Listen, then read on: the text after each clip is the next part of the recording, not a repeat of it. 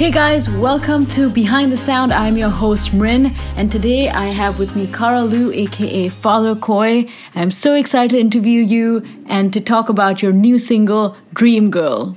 Oh, thank you so much. It's so good to be here as well. I'm so honored to be here, and I'm so thankful that you like the song. It is so cool. And I think, so the first thing I'm going to get into this song. We're going to get into all of it very, very soon. But the first thing I want to start off with off the bat is, how did you come up with your stage name? How did you come up with Father Koi? It's actually really funny. I think I came up with it in 2018 when I first attended Vassar, because I started a band with some of my friends from my music theory class, and we were like, all right, what are we going to name our band? And I thought of the name Father Koi just for fun, right? Because I think that I was listening to a lot of Lorde at that point, and I really liked her idea of taking like L-O-R-D and making it more feminine by adding an E onto it. So along that same vein, I was like, all right, let's take father. And, because I'm a woman, it's like, It's interesting, that juxtaposition. So I was kind of going along with that. And the koi part, I think that was interesting because it kind of goes back to my roots because I'm Chinese, so it's like a koi fish kind of deal. I don't know. Mm-hmm. But I love it. I feel like it is very empowering. I think it's very cool. And I think that your music also speaks to that. Like, it also embraces that name. It makes sense with the name, It doesn't feel like it's out of place. Mm-hmm. Oh, I'm glad to hear that. Because I think that even, coming into sort of all the music that you've released, I feel like even though the sound has changed a lot, which I also want to talk to you about as we progress through this. But I feel like even though the sound has changed a lot, or it's very different from your album, this single is very different. I feel like the underlying meaning to like the lyrics and stuff like that, a lot of it is very similar, and it is still very empowering. It's still got that kind of same theme, that same vibe behind it. And I think that is really, really interesting. And I think that's what what is really cool about your music, at least to me as a listener, is like that the lyrics are so cool, but also the music along with it is that cool. What genre do you think that you fit into because of that? It's been so different, what some of your other songs compared to this single that you just released. I really appreciated you saying that, actually, because it kind of you've mentioned that ever since this single came out, it's very different in sound than my other songs. But I would agree that the lyrical content is pretty similar to the lyrics that I've had in the past. And in that sense, it's been very grounding. Like, it's been along the same themes. But to go back to the original question, I probably still do. I identify most of my music as indie alternative. Indie has gone through a series of differences and evolutions in its meaning. But I think that it does kind of resonate with a lot of the more indie stereotypically sounding music that is on Spotify, for example, like Clairo, or I took a lot of my inspiration from Mitski. So I think that it would definitely fall under that category. But Dream Girl, the thing is, I think that my music kind of evolves with what I'm listening to at the time. So Dream Girl actually came with my electronic music class. We had to write a piece that was based on an electronic music artist. And I picked Charli XCX. And I haven't really listened to her before, but I was like, all right, this is really cool. Let's try to write something in this new genre I'm not very familiar with. So Dream Girl came from that. And I loved it so much that I started listening to more hyperpop. And that's just been kind of what's influencing the evolution of Dream Girl. So, yeah. Yeah, that is really cool. And I think that a lot of people have been inspired by your electronic music class, because I know a lot of other people as well in that class who have now released music, and they're like, but I feel like there's been like a sudden change or whatever. So I'm excited to take that class eventually. But this is not about me. So I'm going to come back to you. It's a good class. I highly recommend it.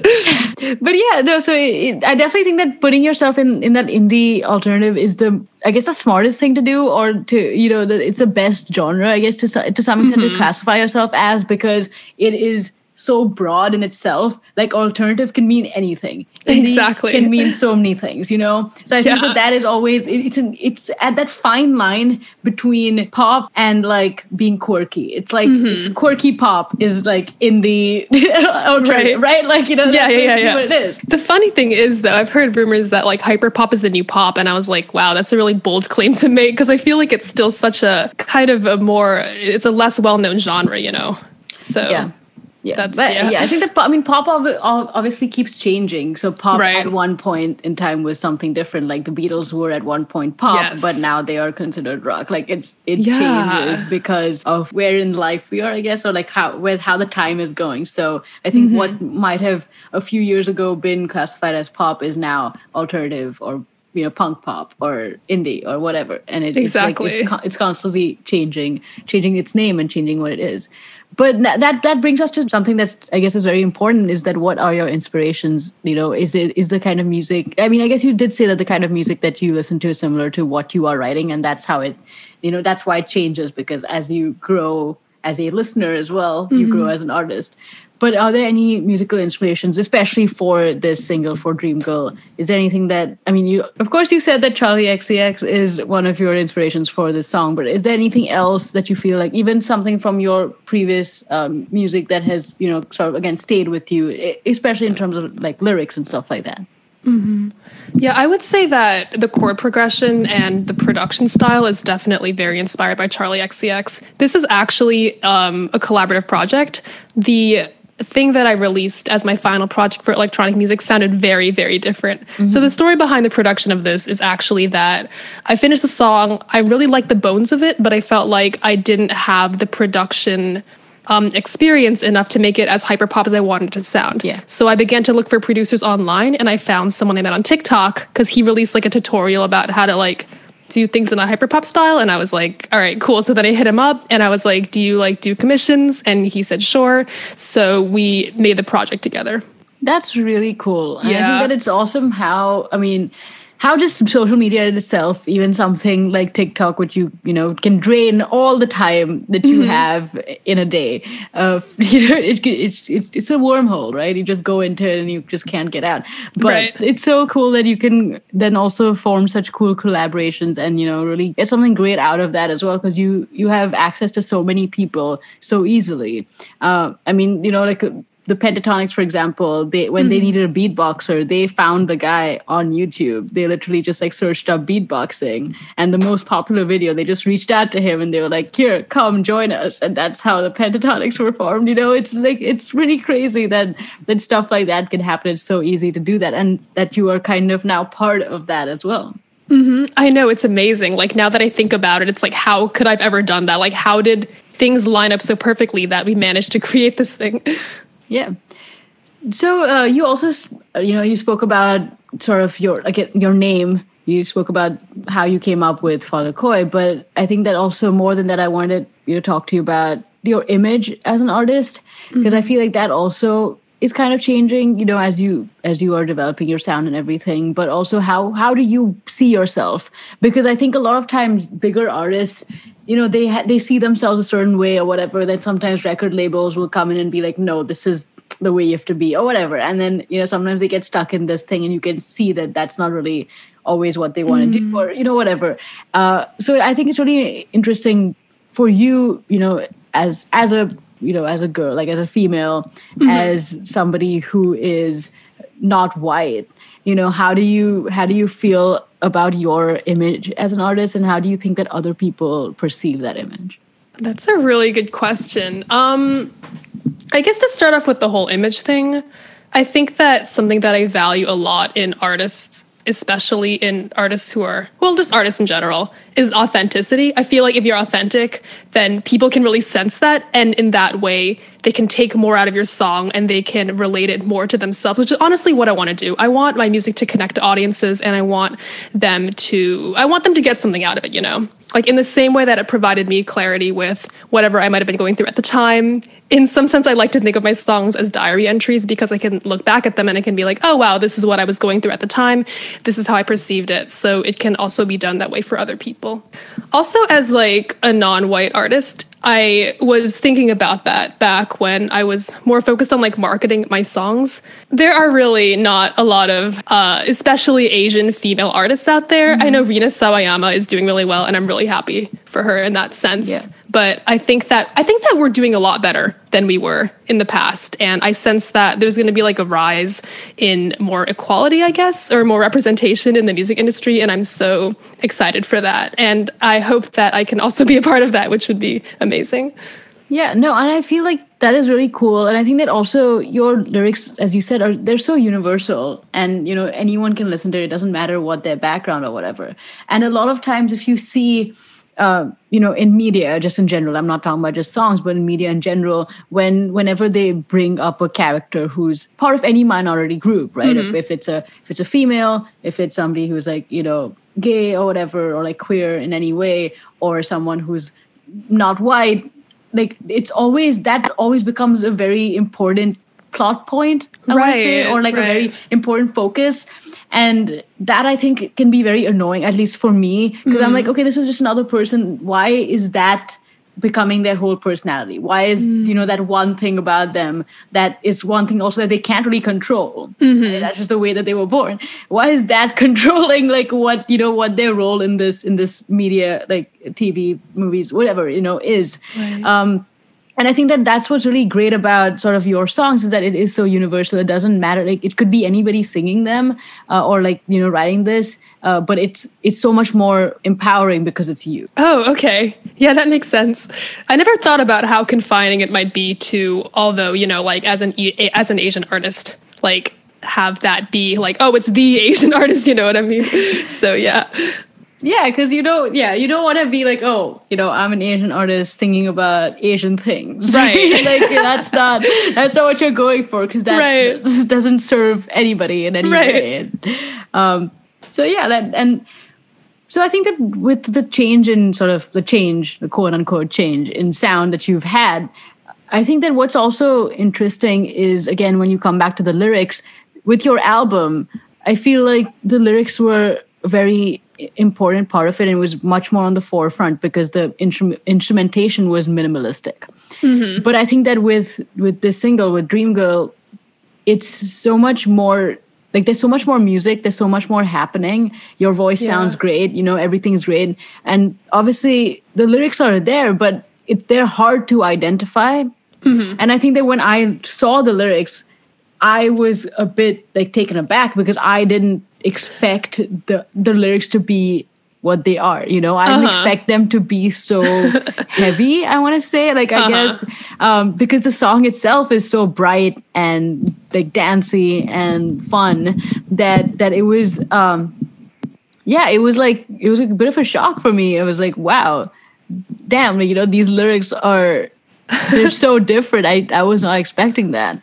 So how did you think about doing that? And where was the sort of change between I want the lyrics to be on the forefront of it with your album, and then here, having the lyrics a little more hidden, I want to say, in the music? I think a lot of that definitely comes with the sound.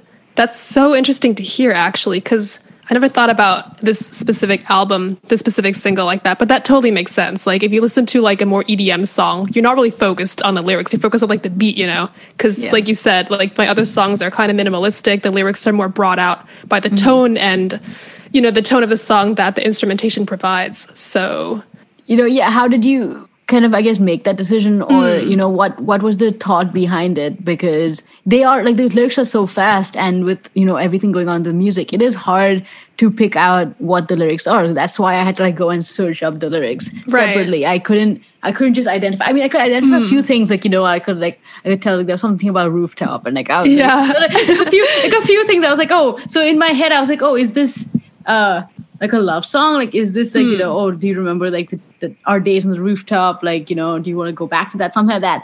That's what I like first thought it was. Then when I read the lyrics, I was like, wait a sec.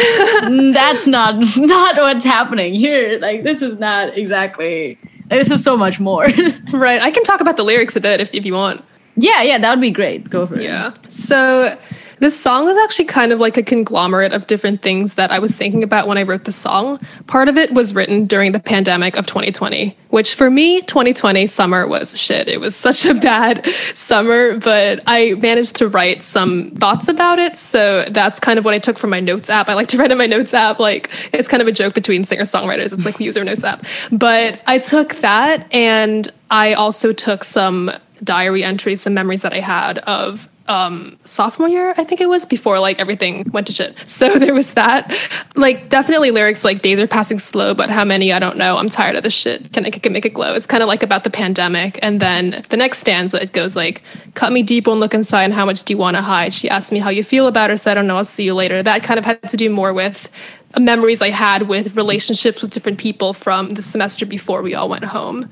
So yeah. And I think that like the bridge is pretty introspective in that sense. I'm honestly, I love the bridge because I feel like one of the things that I'm most proud of is the ability to kind of center my thoughts into like just the bridge part of it. That just makes me so happy to like, I can just feel like a sense of kind of like an anchor, I guess, if that makes sense. Like, because I've always had this thought of, I don't know, like nostalgia. Nostalgia was a huge point of my album. So I feel like I kind of brought that back in here. Well, the lyrics are cut and paste my notebooks like I'm still in the 3rd grade. Here I am in college, but I'm feeling like I don't age. So that kind of brings me back to the nostalgia part. And then I feel like I went pretty personal with like, give decent advice, but I never really take it. If I look too hard inside my head, I'm scared that I might break it. Yeah.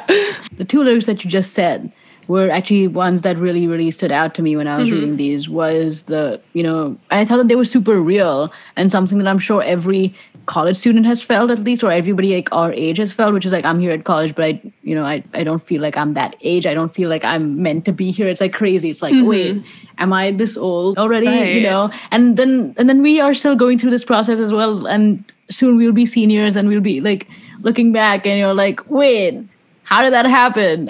I'm not this old, am I? Yeah.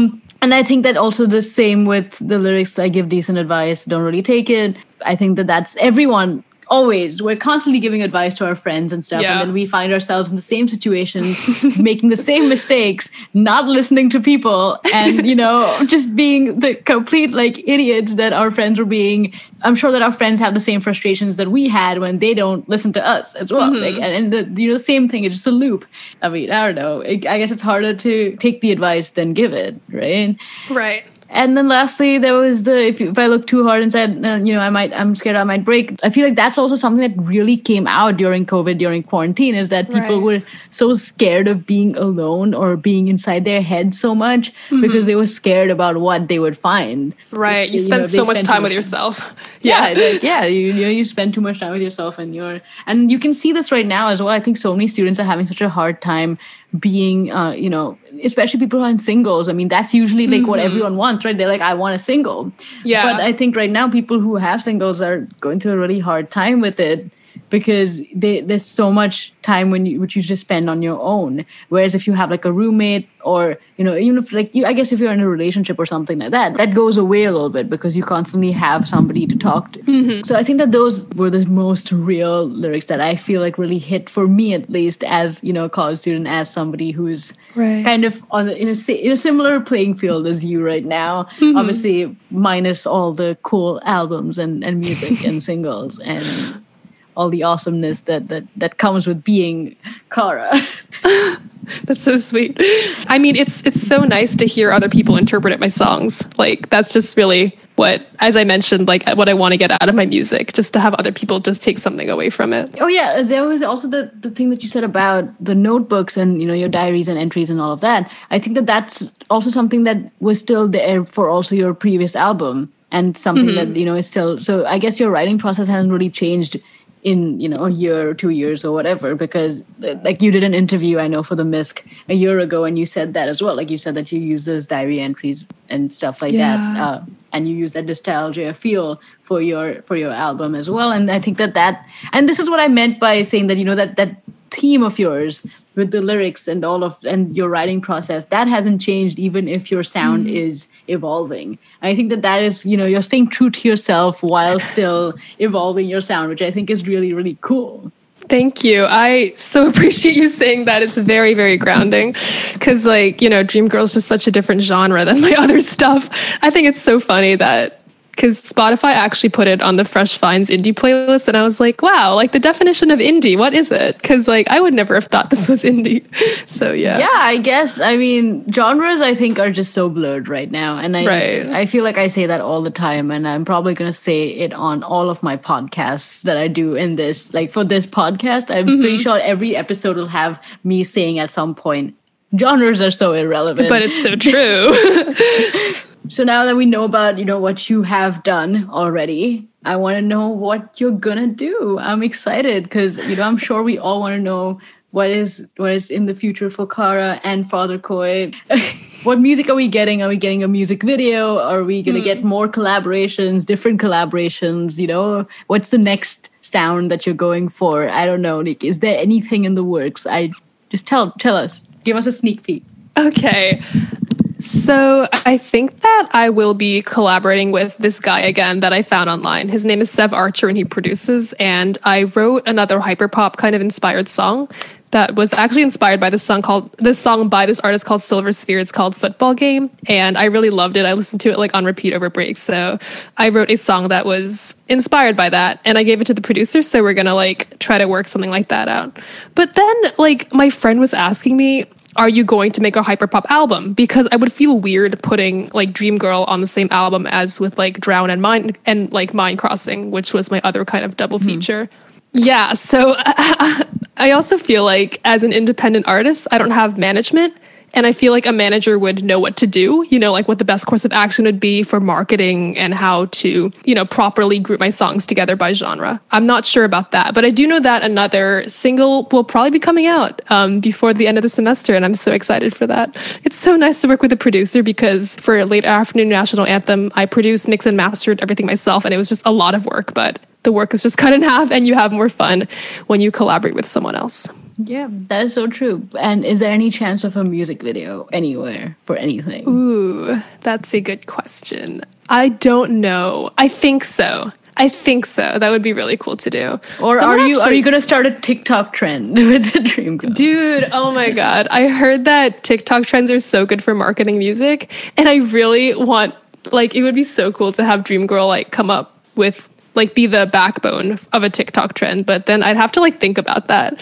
Cause I know that there's a trend by, there's a song called Space Girl and there was a dance for it and Space Girl went viral and what's her name? Frances Forever, their career is really taken off. And I was like, wow, just watching that is just so incredible. Cause honestly, TikTok, I think that's what really propelled Spotify to notice what I was doing. Cause I made a viral TikTok that was about Drown. It was hi, I'm an indie artist. Let me know what you think of the song. And it got a lot of traction. So I think Spotify picked up on that. And then they were like, all right, let's look at Dream Girl. So that is so true. I feel like, I don't know. I would be excited to see a Dream Girl TikTok dance. Maybe that'll inspire me to get on TikTok. Maybe you could change my mind. But anyways, thank you so much for being on the show. Before we end, I want you to, I want to give you a chance to just, plug whatever you need to plug, your Instagram, TikTok, YouTube, whatever, All right. Well, thank you so much for having me on the show. It was so amazing to talk about the song and to just give me that platform to do so. So my Instagram is at @KaraHinamori. I'm Father Koi on all listening platforms. You can subscribe to my YouTube channel. And I'm just basically everywhere because that's what my distributor does. It kind of just brings me everywhere. My TikTok is the same as my Instagram. It's Kara Hinamori. And I also have a Twitter, Father Koi, but the O is replaced by a 0. I'm not really active on Twitter, but I have it up there. So yeah.